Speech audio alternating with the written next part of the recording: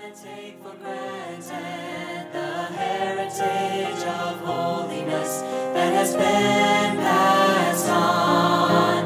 I don't want to lose the fire. Welcome to Convention Pulpit, Wesleyan Voices Past and Present, brought to you through the Ministry of Interchurch Holiness Convention. Visit our website for an entire library of great sermons and more information on this ministry, www.ihconvention.com. I don't want to lose the peace. I don't want to lose the peace. I don't want to take for granted the heritage of holiness that has been passed on. I don't want to lose the fire. This gentleman might not have been a household name, but he was mightily used of God during his many years of active ministry. J.D. Young is his name, and he preached this message at the Interchurch Holiness Convention held in Dayton, Ohio back in 1987, and he titles it, "The Grace of God Bringeth Salvation." I know you're going to enjoy this powerful sermon.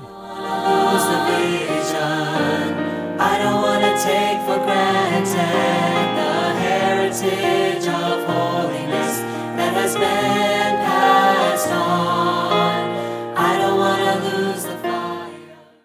I think opening services are those services when you're supposed to break the ice and whatever else is supposed to be accomplished in opening services.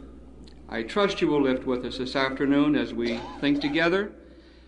I'm inviting your attention to the prophecy of Isaiah, the 44th chapter, and I'm beginning to read at verse 9. If you have your Bibles and would care to follow with us in the reading of the Scripture.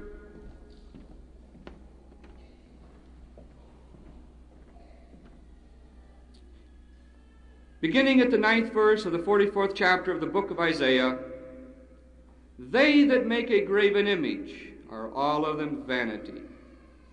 Their delectable things shall not profit. They are their own witnesses.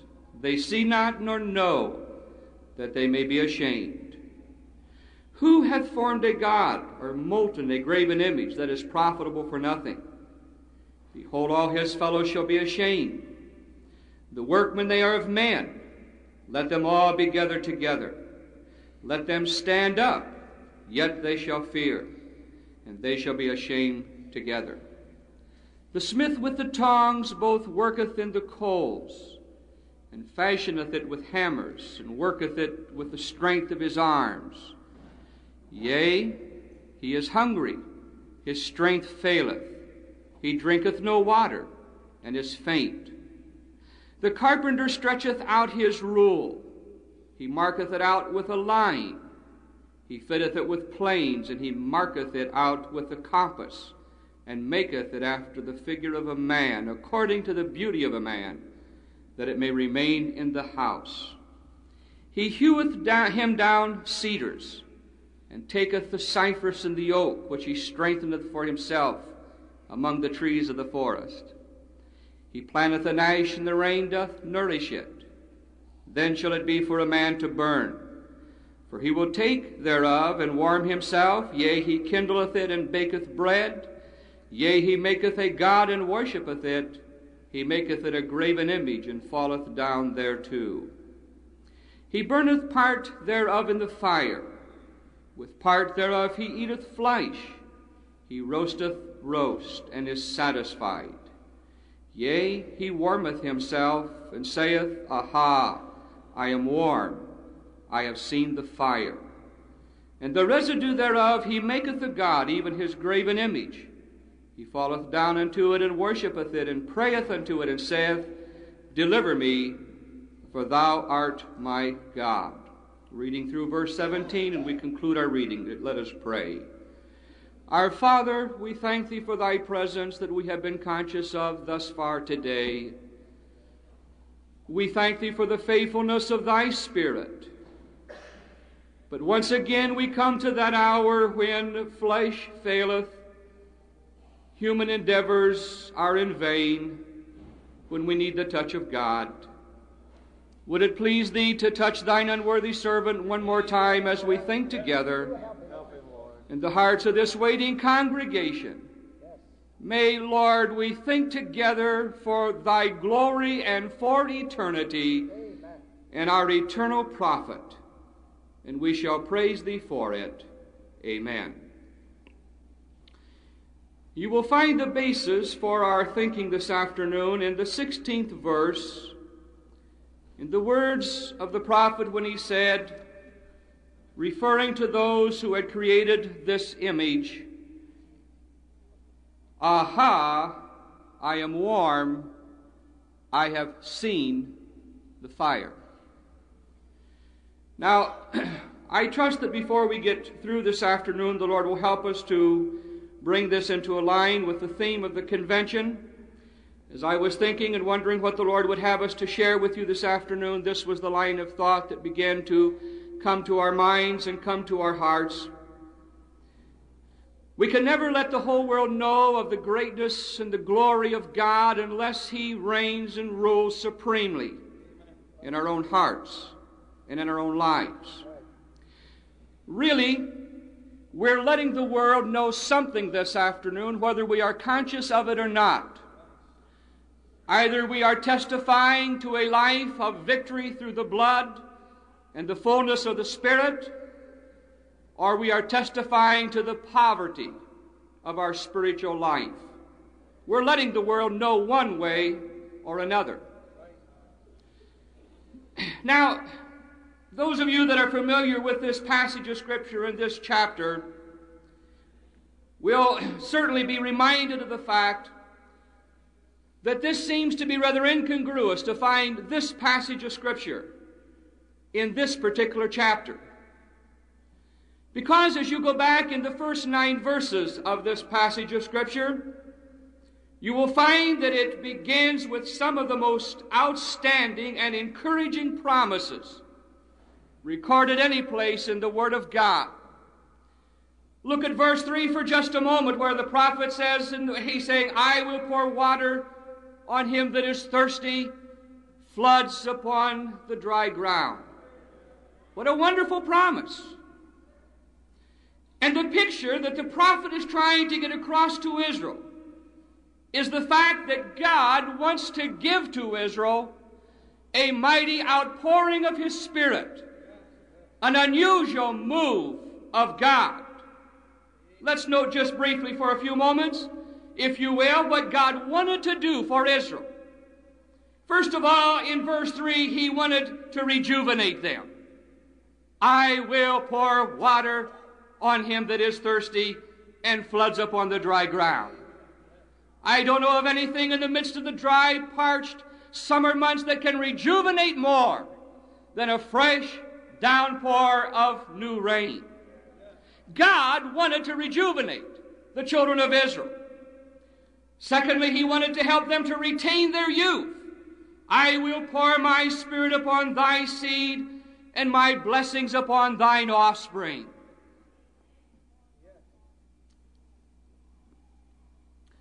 I don't know how you feel this afternoon,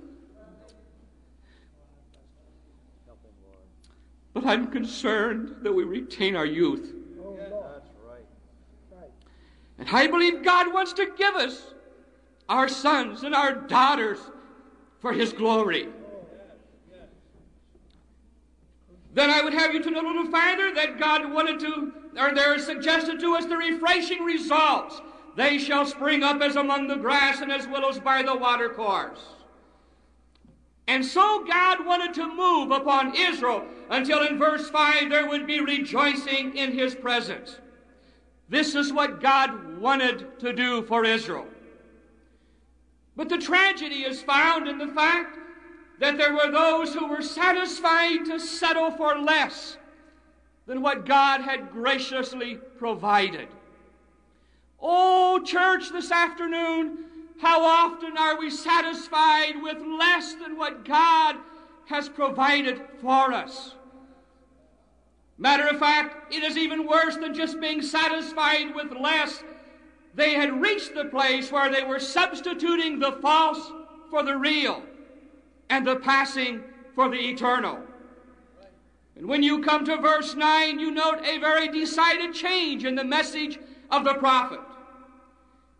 And from verse 9 onward, he begins to give to us the description of how they labored to create an idol of their own making. The tree from which the idol was made was a tree from the forest. Nothing unusual about that tree. Part of the tree is made into an idol. Part of it is used for fire to warm themselves and to cook with. They labored until they were weary. They labored until they worked hard at the job to have something so far inferior to what God had provided and promised them. So far have they gone in their substituting that they give the God of their own making the praise for the fire and are satisfied and say, aha, I am warm. I have seen the fire.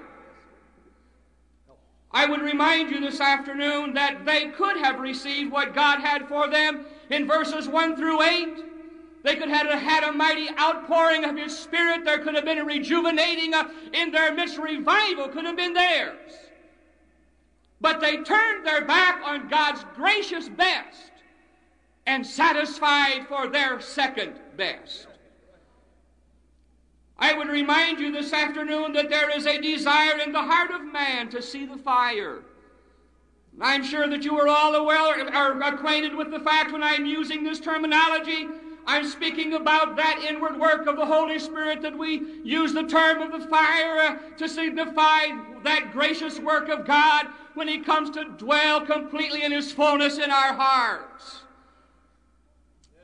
Man has been so created that he wants something to worship and something to give his allegiance to. And we're going to worship, we're going to have some kind of fire. If we cannot get enough of God's fire and enough of God in our hearts to see heaven send fire, then we will make our own fire and not only be deceived, but deceiving others with us. If you go on down in this chapter, Isaiah goes on to speak about how they had gone so far until the deceived heart had given them away. I want to think with you this afternoon, as I think in the context of this matter of being warmed by some kind of a fire, I would suggest to you that there are three kinds of fire. I'm sure that there may be more, and I do not propose to say anything to you that you've never heard before, but just by way of stirring up our minds, by way of remembrance, there are three kinds of fire that we can warm ourselves at. And I would remind you that we are going to be warmed by some kind of fire. It could be, first of all, someone else's fire. I'm afraid, dear hearts, that this is a day and an age when we are having far more of being warmed by someone else's fire than we are willing to admit. Someone gets blessed, God witnesses with a touch of fire to their soul, and we feel emotionally blessed and emotionally stirred, but nothing is happening in our hearts and in our lives. And we say, aha, I am warm. I have seen the fire. Don't it feel good? But the truth is, and the sad truth is, that we are experiencing nothing of the supernatural working of God within our own hearts and within our own lives. Never the feeling of the fire burning while at home, around the family altar, or in the secret place of prayer. It's been a long time since God witnessed to our hearts that He still dwelt in the innermost holy place of our hearts. And the only time there is any feeling of warmth of the fire is when someone else demonstrates some fire in their life and in their heart.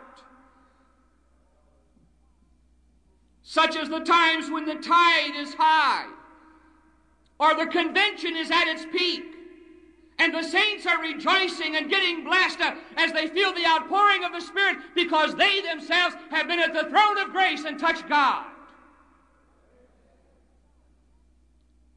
Really, there's a lot of places that you can go to today and have an emotional stir.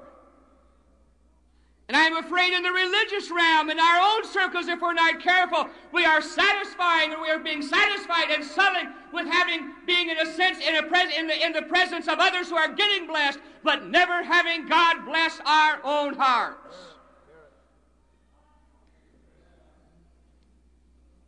Some folk have a favorite preacher or a favorite type of preacher. The only time they ever really get blessed or really get stirred is when their favorite preacher is up to preach.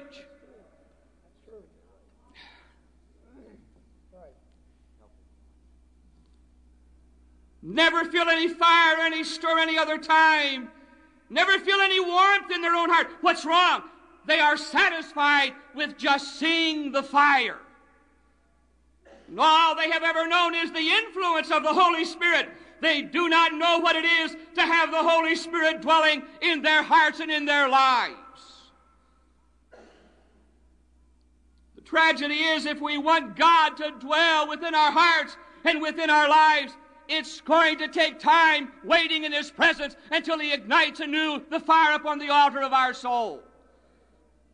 And in this hurry and the bustle of the day in which you and I find ourselves living, and the pressures of life pressing in upon us, too often we don't take time to keep the fire kindled upon the altar of our soul, and we're satisfied to just have a touch once in a while from someone else's fire. I would suggest to our thinking this afternoon that it is dangerous to be satisfied with just seeing the fire.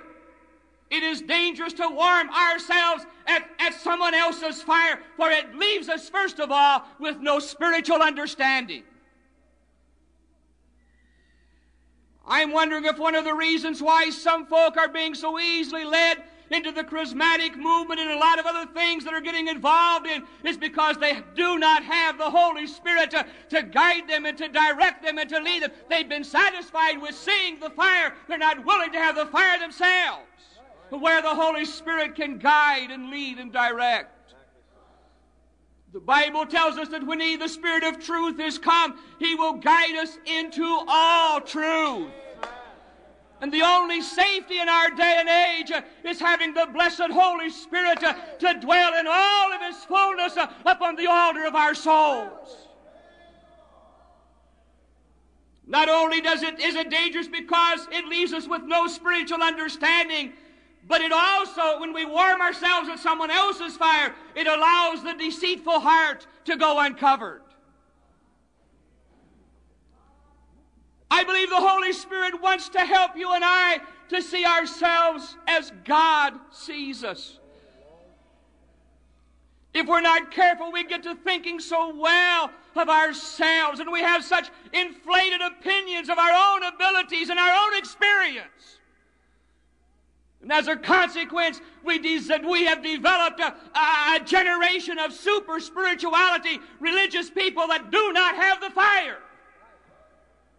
They have the outward standard and they have the outward form, and they can tell you exactly how to do it, but there's nothing of the presence of the Holy Spirit within their own hearts and in their own lives. Then I would suggest to your thinking it is dangerous because it will bring about our destruction, for there's nothing to hold us when the pressure is on.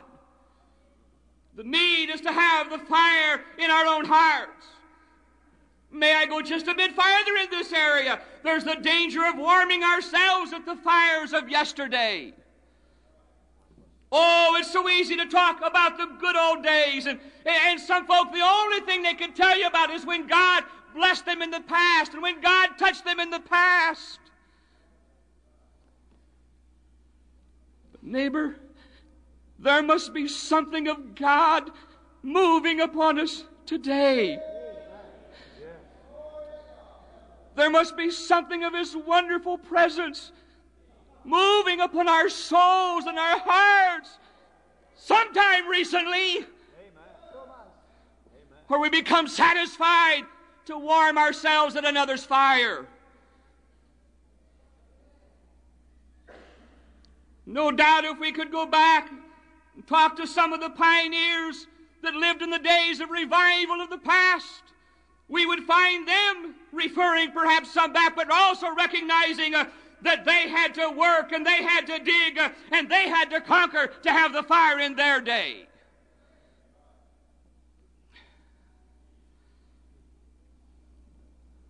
Could I bare my soul to you this afternoon?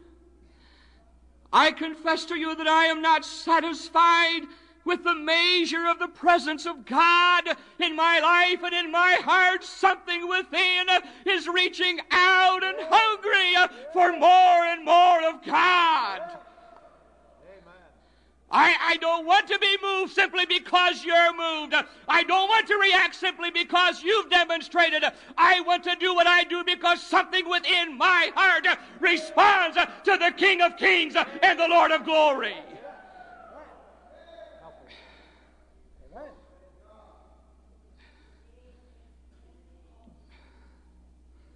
No, the need is not the fire of yesterday, but the fire of today. Let me pass on. Not only is there the danger of warming ourselves with someone else's fire, but there's the danger of warming ourselves at the fire of our own making. While it is dangerous to warm ourselves at the fire of another, it is even more dangerous to try and warm ourselves by the fire of our own making. The prophet said in chapter 50 and verse 11, "Behold, all ye that kindle a fire, that compass yourselves about with sparks, walk in the light of your fire, and in the sparks which ye have kindled, this shall ye have of mine hand, ye shall lie down in sorrow." Could I suggest to your thinking, first of all, it is dangerous to warm ourselves at the fire of our own making because it is self-made and unpredictable. You never know where a spark will land or how much damage it will accomplish. Oh, I know the prevailing thinking among some. I've heard it said, and so have you, well, I'd rather have a little bit of wildfire than no fire at all. Whether you agree with me or not this afternoon, I'm not interested in wildfire. If it cannot be Holy Ghost fire, if it's not God's presence, then I'm not interested in it. And when we are willing to settle for wildfire, we are no different than the charismatics and the others who work up an emotional stir and think they've had a good service. Those of you who have been acquainted with me are certainly aware of the fact that I'm not against God moving in demonstration time and time again in my pastorates across the years. I've been happy to stand back when God came on the scene and begin to move upon our services. But I'm afraid of wildfire.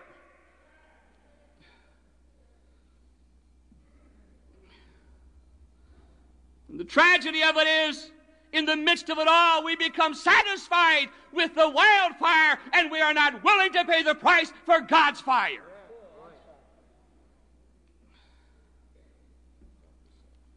Some years ago, when the convention was still at Cincinnati, I shall never forget one afternoon. A man sitting on the front row, just a seat in front of me.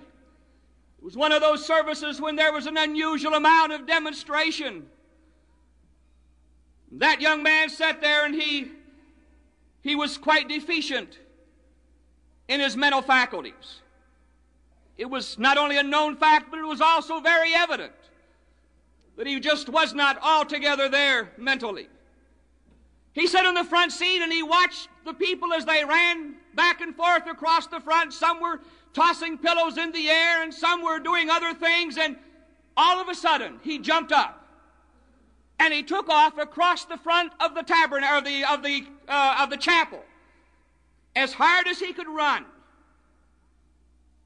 He ran to the other side and back again and almost ran into the wall, having to put out his hands and feet to stop him, and then came back and sat down out of breath, turned to the man that sat next to him and said, "How did I do? How did I do?" There's a little bit of an amusing aspect to that, but I'm afraid that some of our demonstration has just about as much of God in it as what that poor mentally deficient brother had in him that afternoon. But we're satisfied with the vapors and the mist rather than having the presence of God in our midst. Many a person has been hurt and destroyed because of the sparks of a sparky professor that was warming himself at the fire of his own making.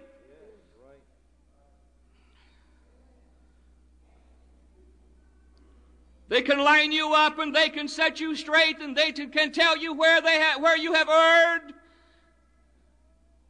But there's no warmth, and there's no compassion, and there's no love. Friend, when the Holy Spirit comes, I believe there's with it a compassion and a love and a tenderness. Whether you agree or you disagree, there still is a love that can flow back and forth until those looking on can say, "Behold how they love one another." Love was the badge of the early New Testament church. We seems like we've reached the day when we disagree in this little area and that little area, and when we disagree, we just kind of cut each other off from each other. Either you agree with me and see it like I see it, or we have no grounds for fellowship. I say nonsense. Amen. I believe, my dear hearts, that there's grounds for fellowship even though we don't agree in everything. As a family of the convention and the holiness movement, we basically agree in the same things. There's some areas they've been battling for years and never settled. Instead of it allowing it to divide us and to become divisive, what do you say? Somehow we allow the fire of the Holy Spirit to burn brightly upon the altar of our soul and love one another with a pure heart fervently.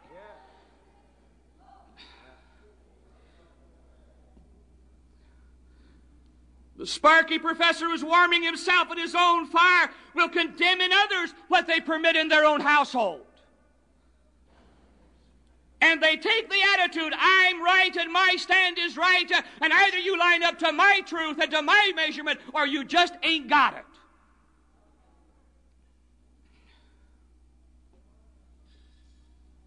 The trouble with the fire of our own making is that it must be continually fanned and coaxed only to go out. But there's another fire that I want to mention this afternoon, and that's the fire of God's kindling. There's a fire of God's kindling, and it need never go out. Hallelujah. The writer to the Hebrews says, our God is a consuming fire.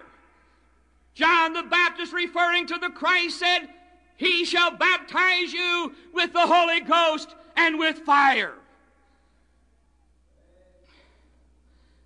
In the Old Testament, back in the book of Leviticus and the orders to the priest, to remember, God ignited the fire upon the altar, but then it was the responsibility of the priest to rake off the dead ashes and put new fuel upon it and see that the fire remained burning. I'm glad there is a heaven-sent fire. Why, fire is one of the most powerful agents in the world. Fire can destroy all vegetable substance, but it can never harm or destroy silver or gold. They are only purified by the fire.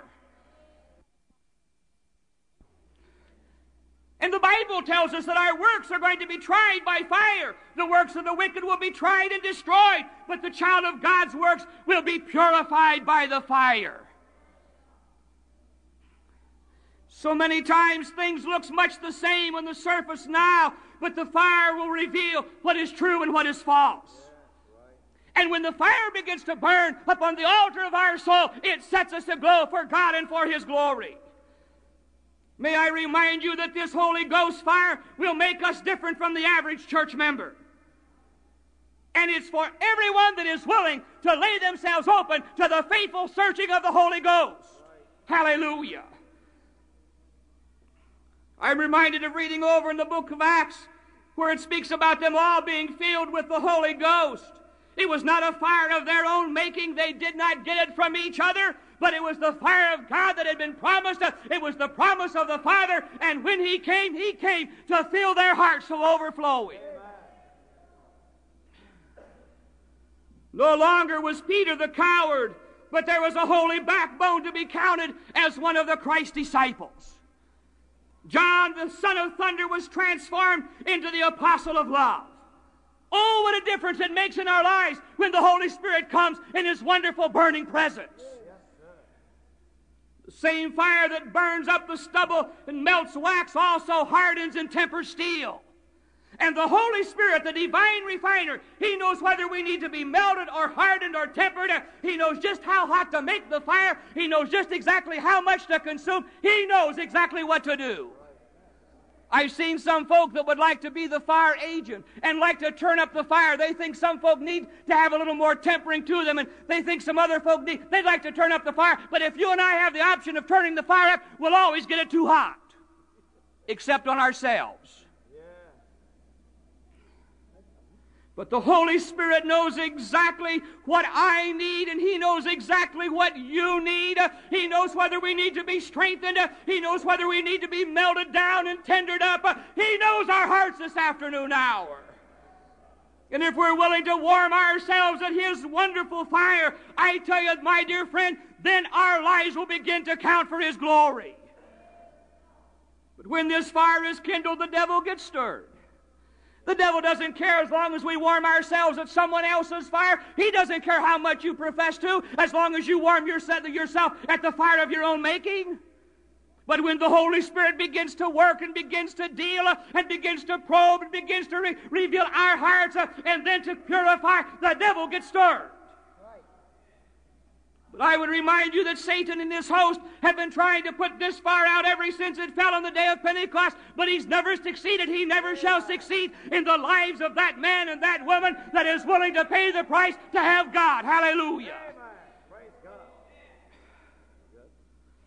It was the fire that was burning in the breast of Mr. Wesley that caused him to feel the world was his parish.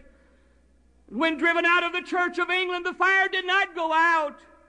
It continued to burn in his heart like a lamp and flame until the tombstone became his pulpit, the open skies his cathedral, the world became his parish, and he went across the world and especially across England proclaiming the gospel message of the power of God's grace to save. And out of that burning fire, Methodism was born to give rise to another moving of God. Oh, dear people, this afternoon that God would move upon our hearts until the Holy Spirit would come one more time, until out of the moving of God there would be a new move of God out into this old world.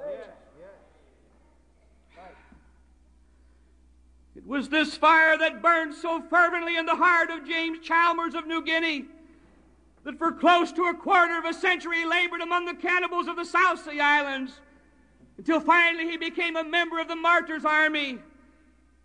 After he'd been in New Guinea for a period of time, he was back in England for a convention and for a time of rest. Speaking to a great gathering in Exeter Hall, he said one night, and I quote, "Recall the 21 years, give me back all of his experiences, give me back its shipwrecks. Give me its standings in the face of death. Give it me with spears flying around me and the club knocking me to the ground. Give it back and I will still be your missionary." Why? Something had been ignited in the heart of that dear man that would not go out, and in spite of the reverses and all that came his way, something burned to get the message out to those that never heard. Oh, for that flame of living fire which shone so bright in saints of old, which bid their souls to heaven aspire, calm in distress and danger bold. I like that one verse that goes on to say, "Is not thy grace as mighty now as when Elijah felt its power, when glory beamed from Moses' brow, or Job endured the trying hour?" I'd like to add and say, yes, His grace is just as sufficient. The Holy Spirit is just as able and just as anxious and just as willing to move in our midst. I believe He's more anxious as we come to the close of this dispensation. Oh, how we need this God-kindled fire in the hearts of every man, woman, boy, and girl who name the name of Jesus Christ.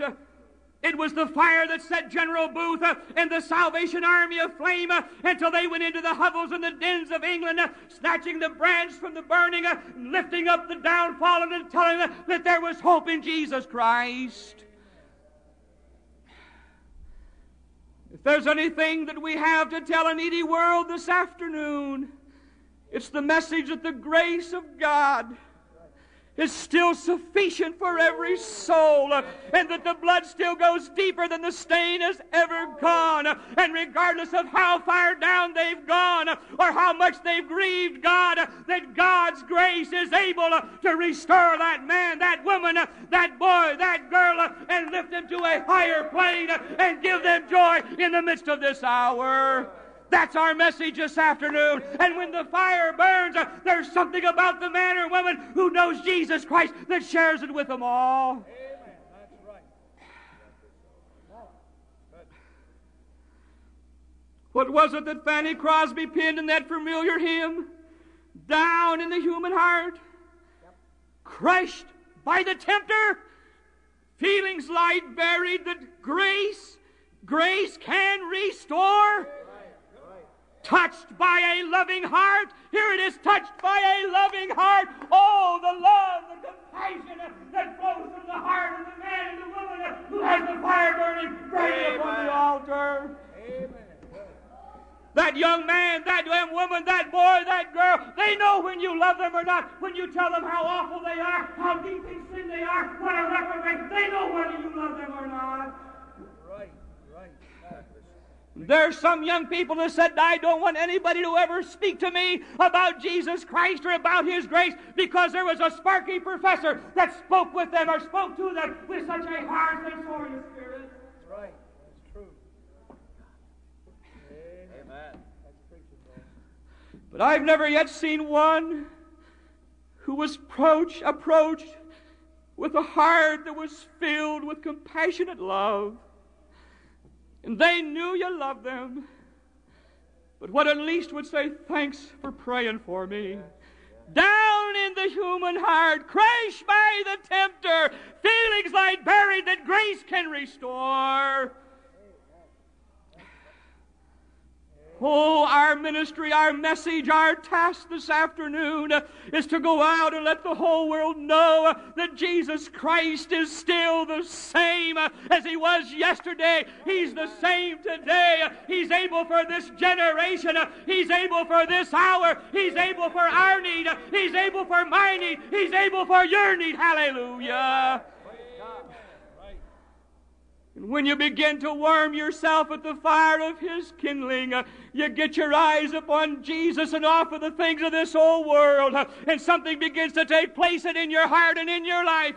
And it may not always be the verbosity of your words, but it'll be by the Spirit that emanates from your being that they recognize that Christ is able. Amen. And when that takes place, chords that were broken can vibrate once more. Amen. Praise God. Amen.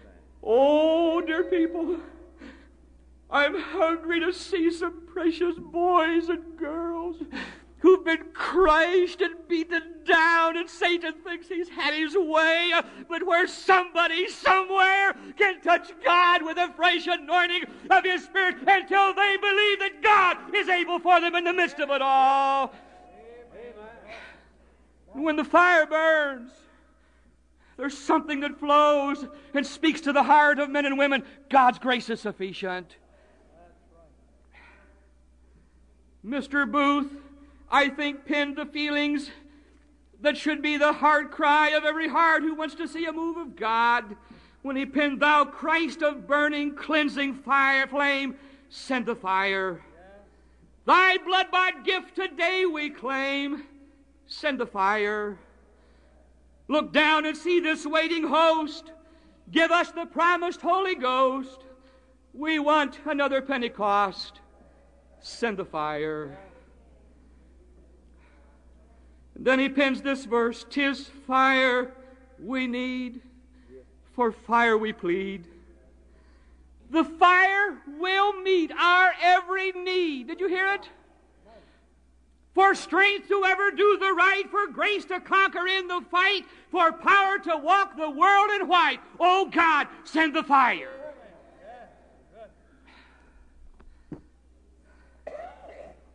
By the grace of God, I want a holy disturbance until I shall never be satisfied at warming myself at anything other than the fire of God's kindling.